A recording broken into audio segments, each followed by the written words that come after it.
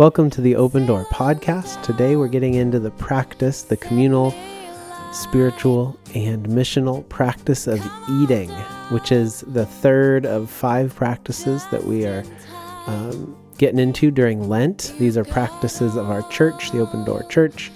They're ways that kind of bind us together, that give us life together, listening together, learning, eating, encouraging, and giving. And this conversation is with Stephanie Bell, who is a spiritual director, and Kevin Bell, her husband, who is an engineer, a bioengineer at the University of Pittsburgh. They have used their home and their lives for hospitality, for creating space for people to eat together and be together, to know one another, and to oftentimes come to know the divine more clearly through the hospitality and the spaces that Kevin and Stephanie create. Enjoy this conversation, and it's coming up in just a moment.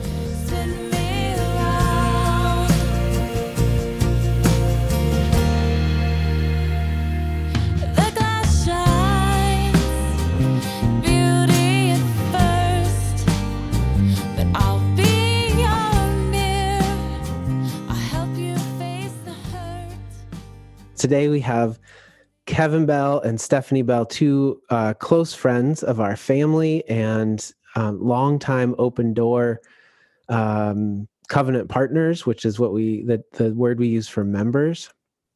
And Kevin and Stephanie live in the neighborhood, and I don't know, maybe that's a good place to start our conversation, which we're in this this series during Lent on the 5 practices of the Open Door. And so far we've talked about the practice of listening, the practice of learning, and our third practice is really interesting because it's simply eating, which we all do. We all have to do, but how can eating be a communal, spiritual, and missional practice for our church and in our lives? And I think that you two have exemplified that over the years, in really amazing ways. But kind of starts with where you live and this amazing house that you all decided to buy, over a decade ago.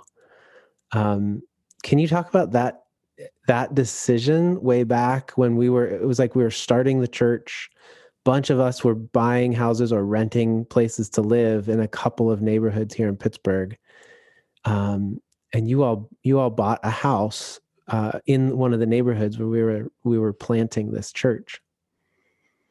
Yeah, absolutely. I think it actually starts a little bit before we bought that house. That Stephanie and I, right shortly after we got married, pastor of Belfield Presbyterian Church and his family, which is the church that planted the Open Door, they actually invited us to move in with them and live with them communally.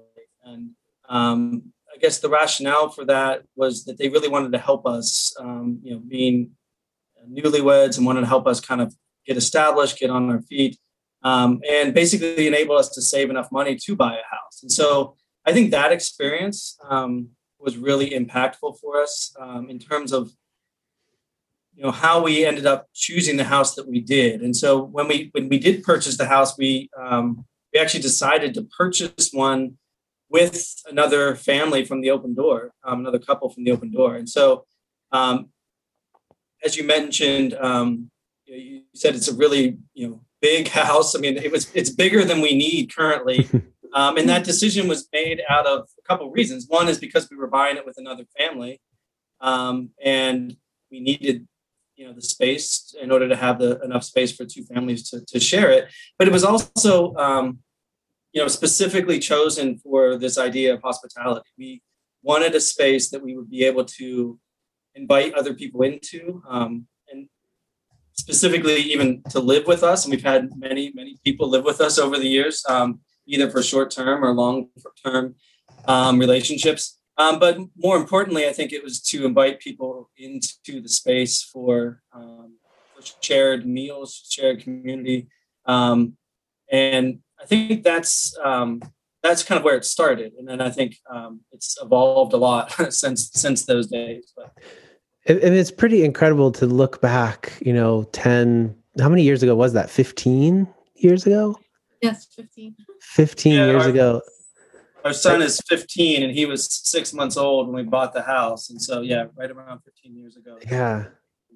And just how that has like shaped that house, that choice that you made 15 years ago to buy a house that you had a lot of intent, and the intent has changed, but your hearts haven't changed about the use of your house and it being a place for gathering and community and meals.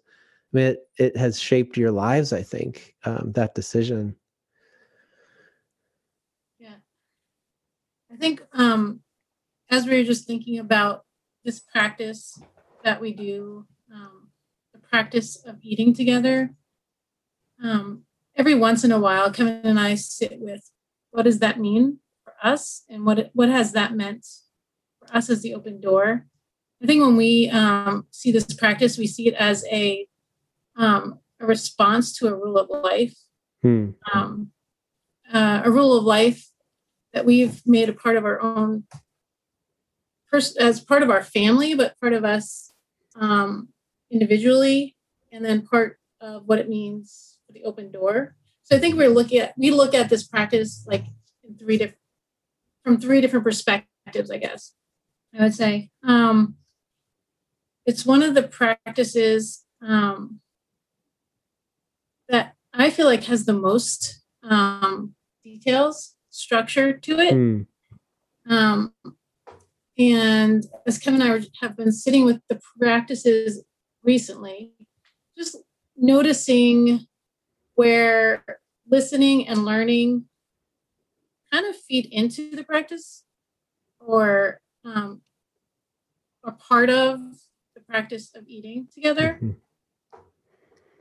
So that has been a big part of our desire for this home, was that we would offer space to listen and learn about other people, people in our community, the Open Door Church, but in our neighborhood, people from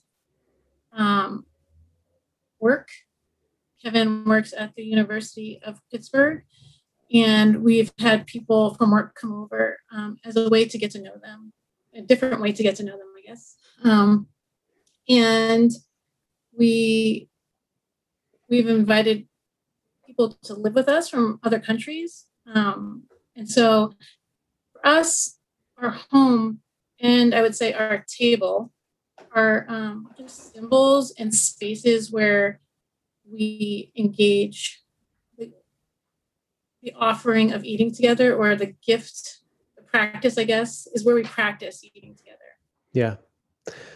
I forget who I was talking to, or maybe it was even in a sermon.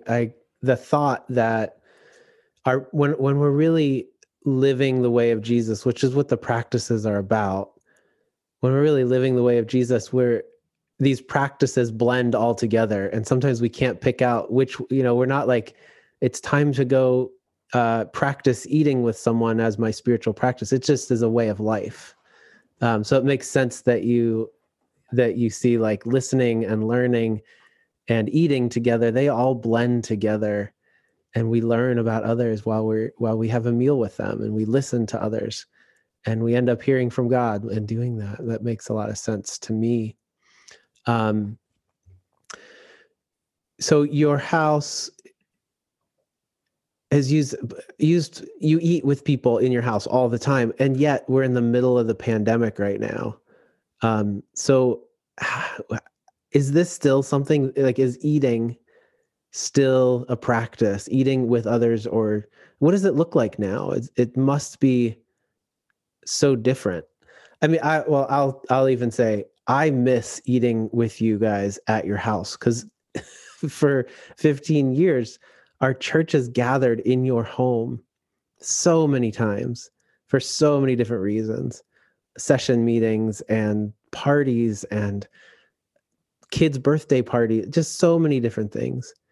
And we haven't been able to do that for a year, which I mourn, and I miss that. I miss that and many other things, but I miss that.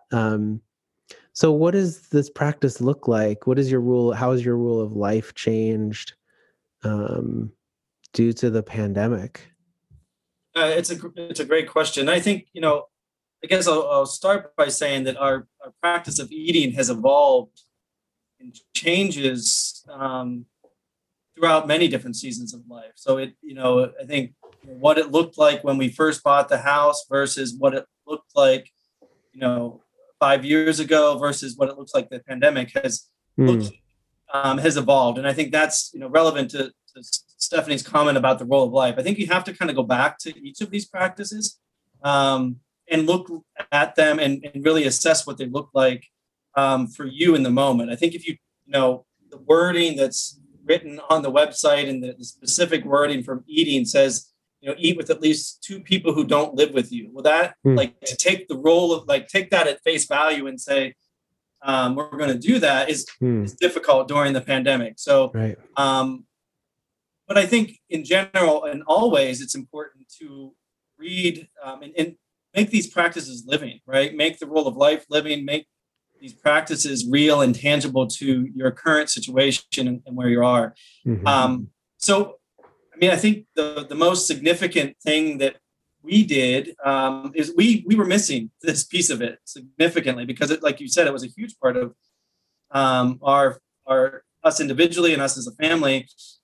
And so we actually ended up, we had just prior to the pandemic, we had started a conversation with another family at the Open Door, the Jennings, Ken and Heather, about starting up a kind of a community dinner. And so we were going to do this. It was going to be once a month. We were actually, I think you were at maybe the very first one of these because it was when Luis Hurtado, our mission partner, was visiting us from Mexico. Right. And the idea was to, spend time cooking together with them.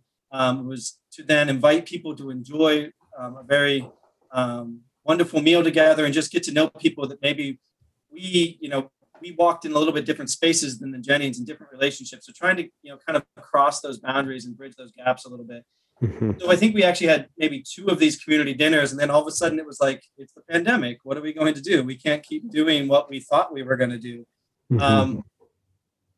Funny enough, it went to almost, it went to the extreme. In fact, we ended up living and moving into their house, and we actually lived with them for 5 months. And that decision was a lot based on kind of looking at these practices and saying, well, in these separate spaces, if we can do this safely, where we can kind of make our pod or our groups small and we can keep each other safe, what would it look like to just share this time together, which is just so unique compared to any other time we'll have in life, and just spend time cooking together and eating together and sharing life together. And I think, so that ended up becoming a very extreme. We went way over, the 2 per week. We were doing it, 2 meals a day or whatever, eating together with other people. Now, obviously we couldn't invite a lot of other people into that space. But that's what it looked like, I think, for us during the pandemic. I would add the other thing that we did during the pandemic, because we looked at it differently during the different seasons of the pandemic, right? In the summer, what was a gift for us was to have space up at Garfield Community Farm to connect with some friends. We checked in with AJ and with you, John, and made sure that there weren't a ton of other people up there or other people using that space. But when there were nights that were free, we would invite a family that we wanted to connect with, and we would use the cob oven and enjoy a meal together. They would bring maybe a drink or something, and we would bring all the fixings for pizza. We would use the labyrinth for the herbs.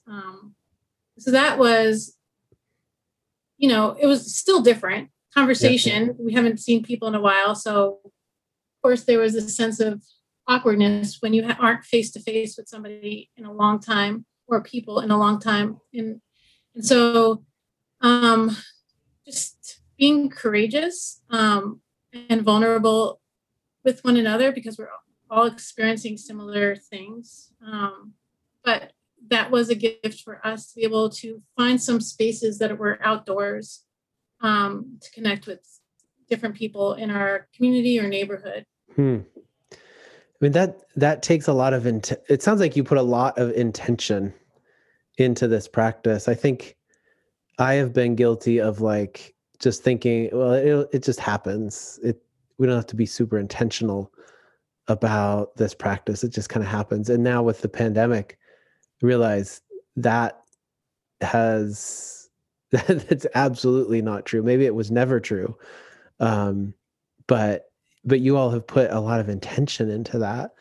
I didn't realize how much even during the pandemic you were able to eat with others. So how has that brought, like, what has that brought to your life over the past year, especially? But I mean, you can even go back before that, but what has this practice brought? What joy or what has it brought into your life? Yeah, something you said just made me think about something. You brought up intention, and I love that idea of intentionality. I feel like in the beginning with the open door, we expressed ourselves as being a church that did things organically, and so we just kind of just went with the flow. And when it happened, it happened. But there's a lot of intention in the practices that we set up as a church. And I think what happens when we are being hospitable to ourselves, and there's an interior hospitality, or there's a hospitality within a family unit, I feel like those moments offer us, I feel like the Spirit gifts us with the ability and the energy to be hospitable to those around us. The Spirit allows us to offer something that maybe we didn't think we had inside of us to offer. But we can both name times when we weren't in tune with the Spirit inside of us. I'm a Enneagram 2 type, and what that means is that hospitality is part of my wiring, my giftedness, but the first thing is to look out for others, to offer to others. And what happens is I don't always, when I'm not in a good space, remember how to look out for the ways that God is trying to connect with me, trying to pursue me, trying to just offer me hospitality. Yeah.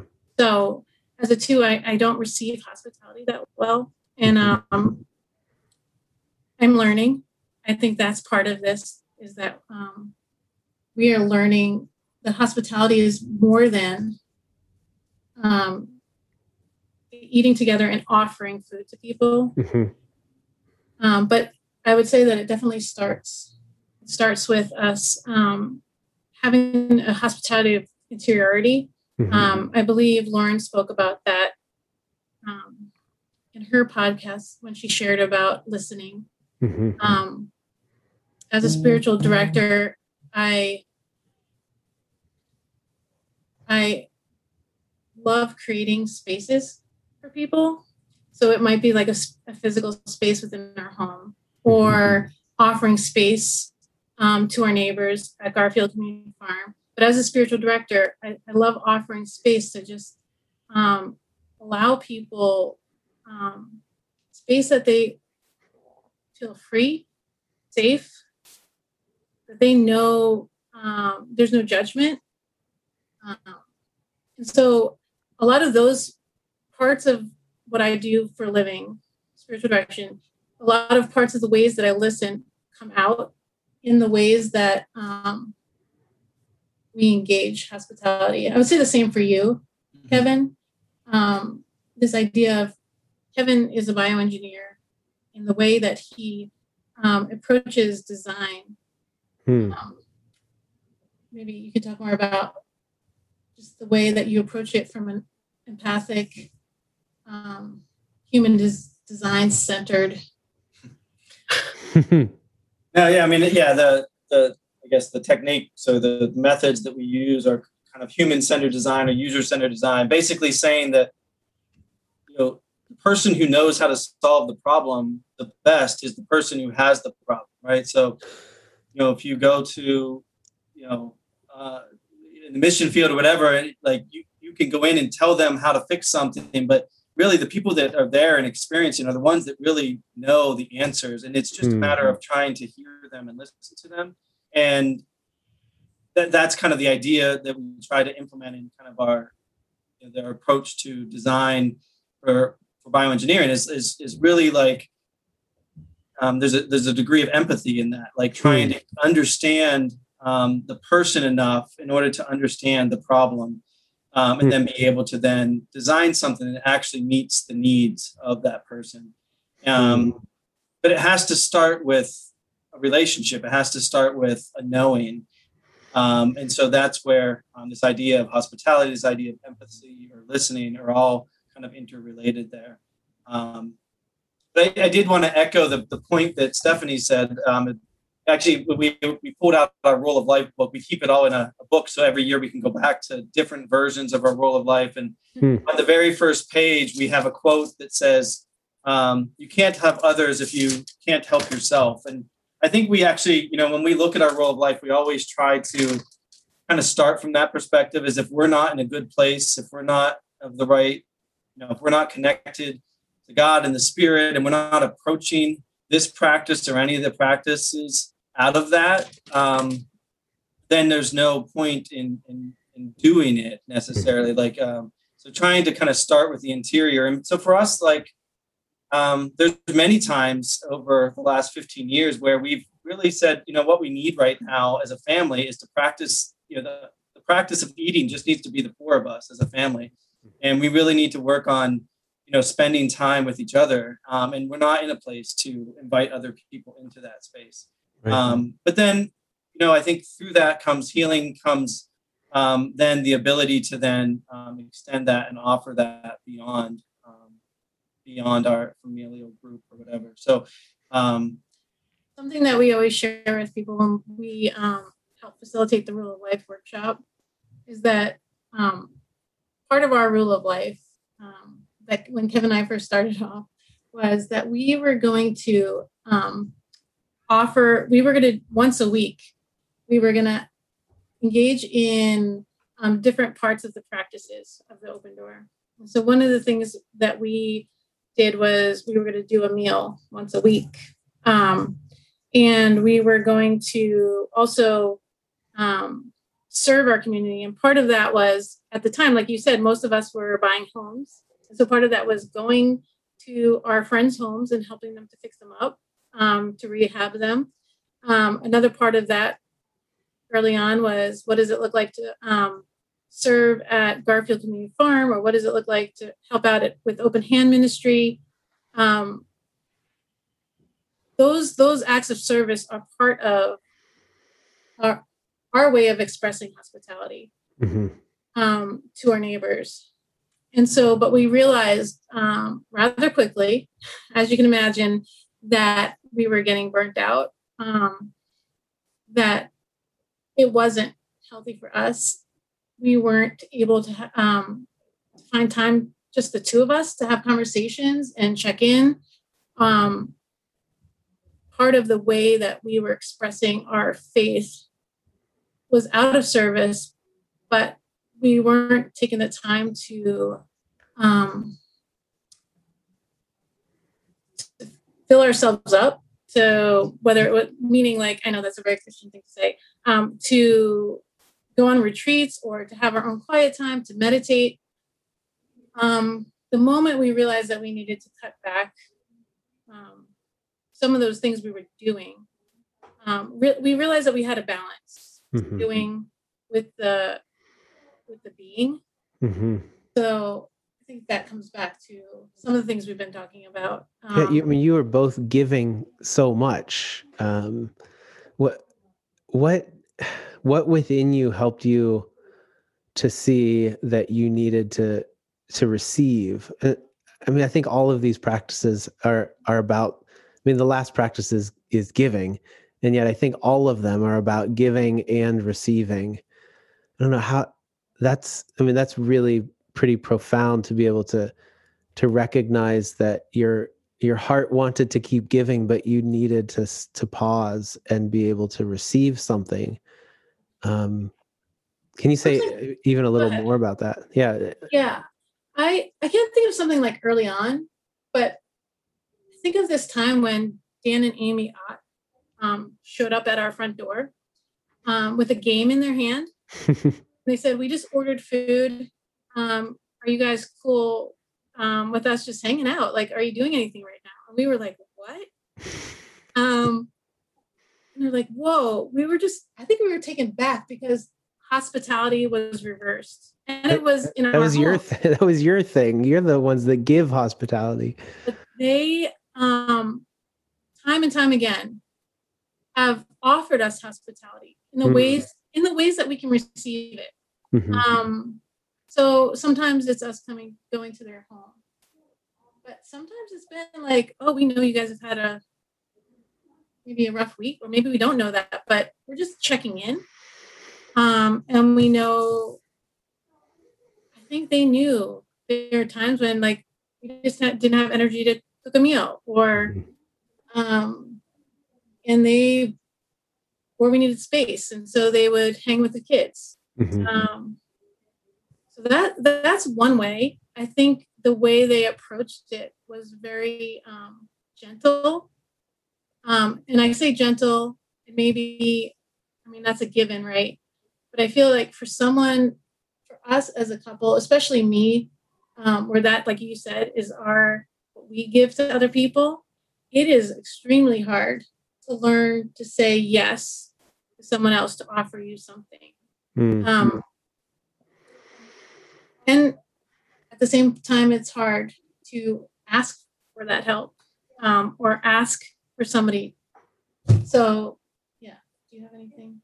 Yeah, I would just say, like, I think early on, and it probably a lot of it changed, like, as we went into different phases of life, especially as we started to have children and just other obligations that made it much, much more difficult to try to, like, on a weekday evening, have someone over for dinner, which meant you had to prepare the dinner, you had to cook, clean up after the dinner. And it, when are you actually spending time with your child who needs, to get their homework done and those things like that. So I think there was, I think some of those kind of like phases of life, like, opened us up to this reality that we couldn't keep doing it in the way that we were doing it in a different phase of life, that we needed to kind of look at it differently. But now that didn't mean we couldn't keep doing it. I think it just changed. Like although it was uncomfortable at first, we started transitioning to saying, well, we're not going to provide a meal that's ready when you arrive. Like, we're going to cook the meal together. Mm-hmm. And we actually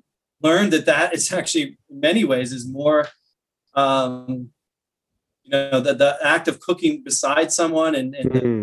working alongside them and doing that together is actually sometimes much more relationship building and trust building and all these other things that we want to get out of the practice of actually eating together. And so, mm-hmm.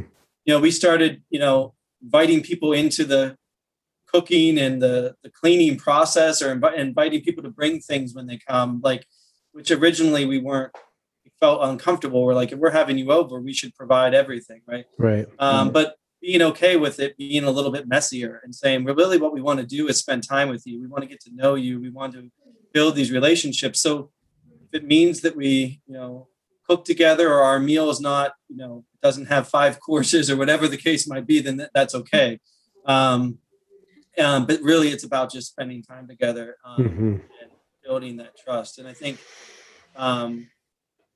that was what was kind of beautiful, when we lived with the Jennings for those 5 months, is that, it wasn't like we were having big meals together every day. It was more about just the act of sharing life together. And I think that's kind of at the core what this practice is about. When we talk about eating together, eating is such just an everyday thing. You eat 3 meals a day, right?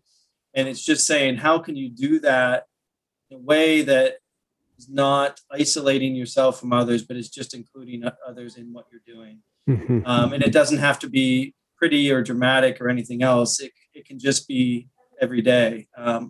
and just inviting people to join you in that. And I think, Stephanie brought up the aughts. And so and I think at different points in life, we've kind of invited other people to say, you know what, we want to do this practice, but how about we just do it together? Because if we do it together, it's easier. And so, with the aughts, we would have people over and we would all work on making the meal together or sharing the cost of the meal or those types of things. That kind of manifested itself into them helping us lead like the Rooted youth group at the Open Door, where we, because every time Rooted would come over, we were providing a meal for the kids. So we would include people in the preparing of the meals. And there were adults would prepare and fellowship and get to know each other. But then also the kids, I mean, you had many different kids in your kitchen cooking and learning how to bake. I mean, my kids have done that with you guys. I think you're right that there's so much community building in everything from growing food like we do at the farm to preparing it, to cleaning up dishes together, all of that. I was reminded, Stephanie, you've talked a lot about creating space, and I think for you, you can tell me if I'm right, like the act of creating space as a spiritual director, you're talking about like an actual physical space, not like a space in your calendar necessarily, but like at Garfield Community Farm, you've actually helped create a physical place in the neighborhood where these practices can be lived out, where people can listen and learn and eat and encourage and give. I think our church has created Garfield Community Farm as that place, but you've had a big impact on it, on the Labyrinth Garden and the Cob Oven and that whole area. Can you, I don't know, say a bit more about that, or maybe just I just want to point out that you're not talking figuratively, but actual space in our lives is important. Open, like your home is another example. It's an actual space to encounter God and encounter others. I would agree with that. I think sometimes when we talk about hospitality, we say, well, we don't mean the physical space. When we talk about it in the sense of Jesus, in the sense of the Bible, in the sense of Christian faith. But I would stretch us a little to say that God cares about space. And I would say that there are places all over the world where people call them thin spaces, where there's a sense where people are connected. There's a closer connection with God, the divine, in those spaces. And so creating that space is like, to me, it's like setting a tone or setting a mood or setting, I mean, we joke around, like setting my table.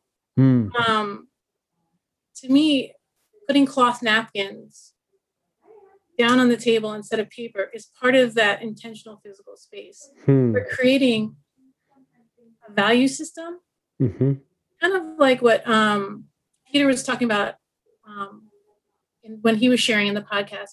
Like our values get portrayed into these different spaces, and how do we offer them to be safe spaces for people? So at Garfield Community Farm, it was where the Labyrinth is located now became a safe space for me to really connect with God in a way that I hadn't outside of my home. And so I knew it was a space where other people connected with God and became a safe space in the neighborhood of Garfield. And so in creating the Labyrinth, the hope and desire was to continue to create a space that offered welcoming, not just to the Open Door Church, but to the neighborhood, to local churches, to the people that live down the street, to the kids. And so I believe AJ, the Garfield Community Farm, community engagement coordinator. Yeah. She really has used the space as a way to offer hospitality, especially to the kids in the neighborhood. Yeah. From offering different classes in that space, different workshops for them, or just being present. So kids after school can come and spend time with her, engage in conversation. But the part, of course, I like and that we're talking about is space to eat. One time, Kevin and I were up at the farm and we just decided to make some pizzas in the cob oven, not knowing that we were going to meet anybody, but knew that maybe some of the kids in the neighborhood might smell it and might come up the hill, and they did. And that was one of, I think, the most lovely afternoons that we had up there. The kids knew us because they would come and help at the farm and work up there. But just working together to make the pizzas, them showing us, being creative on how they make them, getting to know what they like about the farm. It was a beautiful space of community, of communing together. I think of when I think of eating together with other people, I think of communion and this idea of breaking bread together. And I really think that's what this practice came out of. So I like that it goes beyond our church walls. I like that eating is about being a presence of Christ with others wherever we're at. And so we can, that presence doesn't always have to be in even our homes. It can be at work when we're sharing lunch with somebody. But we've enjoyed it at the Garfield Community Farm, especially as a family. That's awesome. You brought us right to that third way that I like to think of the practice of eating as being a missional practice also. So it's like, it hits on the personal, the communal, the spiritual, the communal, and the missional, and the farm is a great place for that, I think. And you all have used it really well in that way. I keep thinking back to Kevin. You were talking about how your work is really empathetic. That the design of bioengineering is empathetic design, and connecting that with the farm too. That the design of Garfield Community Farm, like we think about. Probably in the beginning, we thought, how can we design the farm to grow enough food to give to, to get food in people's hands? How can we grow more food? That was the design goal. And then maybe a little, it got a little ecological. But now I think that idea of empathetic design is so important in how we move forward with Garfield Community Farm. And also, Stephanie, your thought that we can't design well, can't plan well, can't do any of that outward work well if our inward spiritual health or our self-care, if we're not healthy and in touch with ourselves and the Holy Spirit. I know that all of that, I'm kind of repeating what you all have already said. I just think it's so beautiful and right on. Yeah, just to follow up on that, I just had the story. One of the early in the farm, before we had a labyrinth, and when it was just I guess it was a peace garden or an herb labyrinth or herb space. Yeah. I remember there was a woman from the community who was walking by, and we started up a conversation. I was up in the space and she was down on the street, and I was telling her a little bit. She was asking questions about the space, and and I was telling her kind of what was there. And I was like, this is open to everyone. You should really just come up and check it out. And she looked at me and she's like, how am I supposed to get up there? At the time, there was no stairs. There was a fence that made it looked like you couldn't get in. You were able to get in, but you had to kind of know what you were doing in order to get in. And so the message that we were giving, I think, at that point in time to our neighbors was that they actually weren't welcome there, right? Because even though we told them they were, and there was communications that it was a community garden, there was no invitation to the space. And so I think when we talk about creating space, I think that's a big piece of it, of making it beautiful, making it so that when people come and they sit down at your table, that they feel blessed and they feel encouraged and they feel like you've reached out to them and know them, right? And same thing goes for the farm, of saying we want to be a space where when people walk by, they're proud that that's in their community, because it's a beautiful space and it's a place where they know that they're welcome and invited. And I think having accessible stairs, having places and signs that make it welcome. And I think that the farm has really poured a lot into that over the years to say, we want the community to know that we have designed it and we want them to be a part of this. But I think that goes into this idea of eating as well, of saying we want to approach it with intention. We want people, when they come, to feel like we're caring about their needs. We thought through if they have some sort of eating restriction, that we're providing food that they can eat and enjoy, and that the space is welcoming and relaxing for them. That all of those things, I think, can go into this idea of having true and authentic hospitality for those who are sharing this practice. It's great.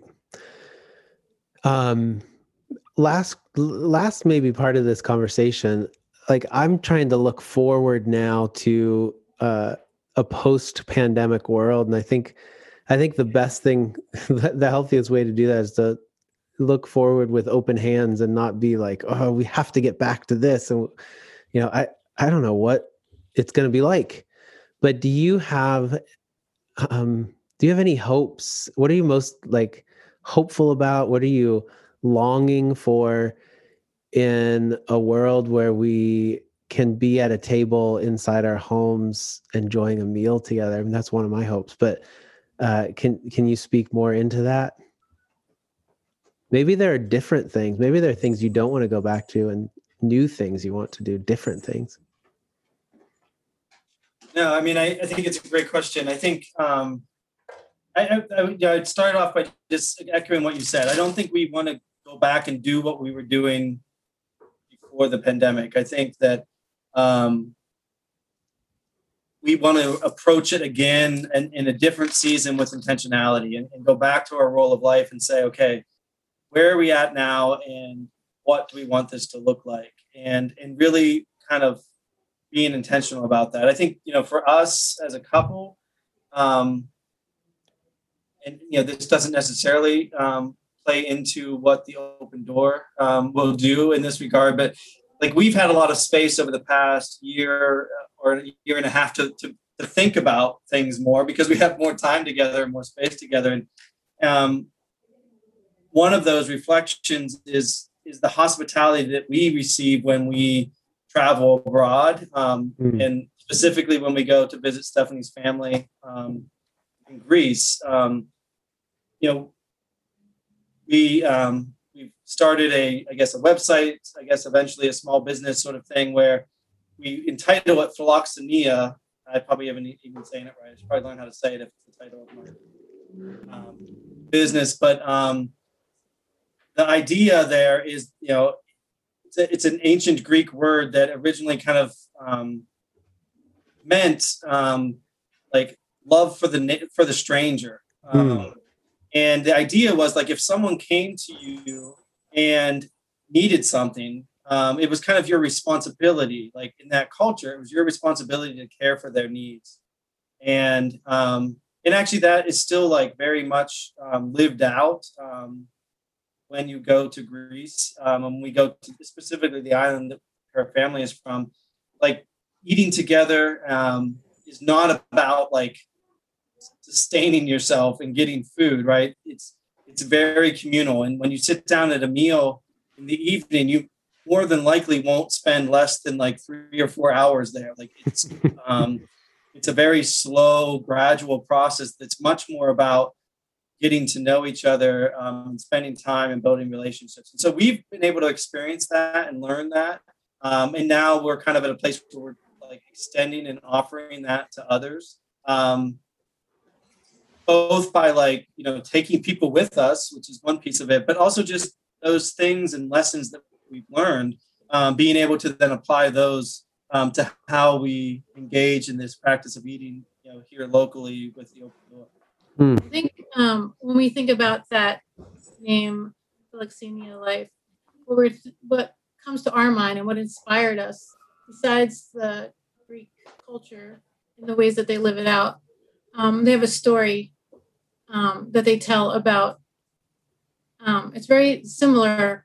I'll tell the story from the Bible, but it's very similar to Abraham and Sarah and the icon that we share in church. I know we call it the Trinity icon, but some people refer to it as Abraham's hospitality. And so the story about how there were 3 strangers who came across their path, and Abraham and Sarah offered them hospitality, offered them food, offered them rest, a place to just be. And that is one of the things that has inspired us in this movement towards doing a Philoxenia life in Greece with other people, is to offer a space where people can experience health, they can experience rest, they can experience holistic health, all different aspects of hospitality. And the idea of hospitality was to give refuge to people. And so that is our hope and our desire post-pandemic. But we don't know. We will see. We're open. I think the other thing that both Kevin and I are very, and a lot of people that we know are very creative.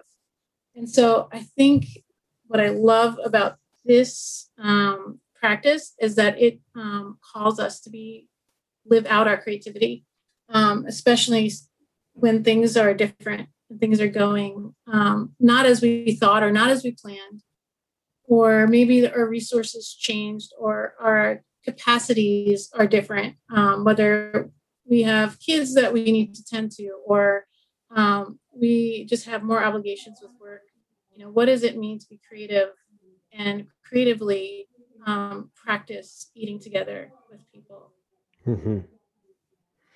That's awesome. What I the sense, the feeling that I have when you talk about that is that this like rare feeling that I have experienced in eating with people, where like you talk about setting the table, where the table has been set in a way that you can like really let your guard down and just be, and like you have a meal with people and you just don't want it to be over. You just want to, and that somehow it sounds like in Greece that's very common, but in my life I think it's rare that we take the time to really be fully present with each other around the table, and just let go of all the anxiety and all the to-do lists, all the things on our to-do list, and really just experience one another around the table. You all have created that table in my life in the past, and I believe you'll do it for many others in the future. Anything more that you want to end with? I would just say too, I think we talk about this practice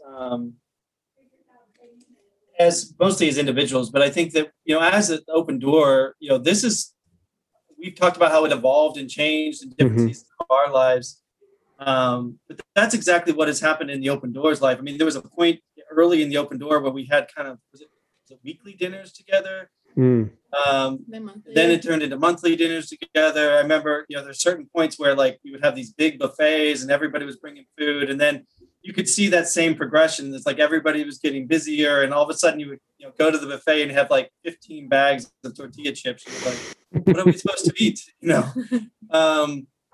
And I think it's the same kind of evolution that's happened that says, what is the appropriate way? We all value this idea of like sharing table together, sharing the space and the time together. And I think like, especially as we kind of like, now hopefully transition into a new phase of post-pandemic life, that we can, reassess it for ourselves and how we live out the role of life as a family, but then also reassess it as a church community and say, what does it look like to do this differently now? Whether that's at the farm or whether that's at a building or whatever the case might be. How do we as a community want to engage this practice together?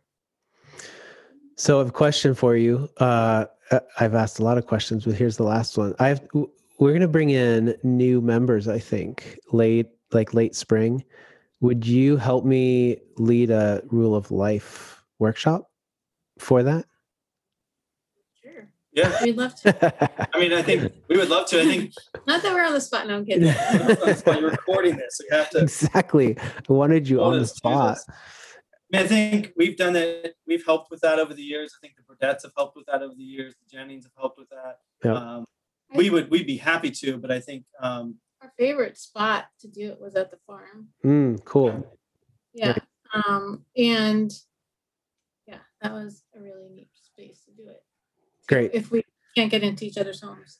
Great. We'll talk about that. And then, Stephanie, as a spiritual director, how can people get in touch with you? I mean, I love the way that you became a permaculture designer, you use the farm and you understand ecology and what Garfield Community Farm is about and what permaculture is about. And you are able to like blend this holistically into a beautiful way of doing spiritual direction, I think. How do people get in touch with you about that?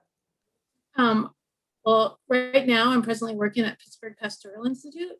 Okay. So they can get in touch through looking at the website, which will tell you there's a phone number on there that you can reach me that way.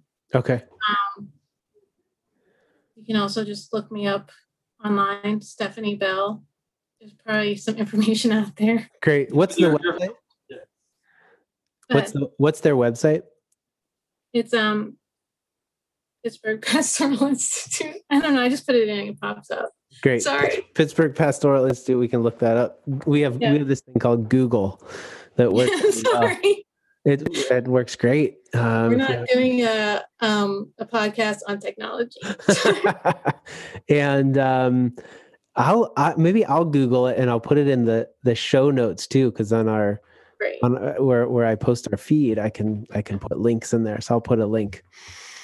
Thanks, John. Well, yeah. Thank you guys for doing this with me, and great conversation. The tangents, the ways that we go are what brings the richness to it. So thanks for just doing the kind of an open conversation about this. It was really, really great, really beautiful. Thank you both. Thank you. Thank you. See you later. See you later. Bye. Bye.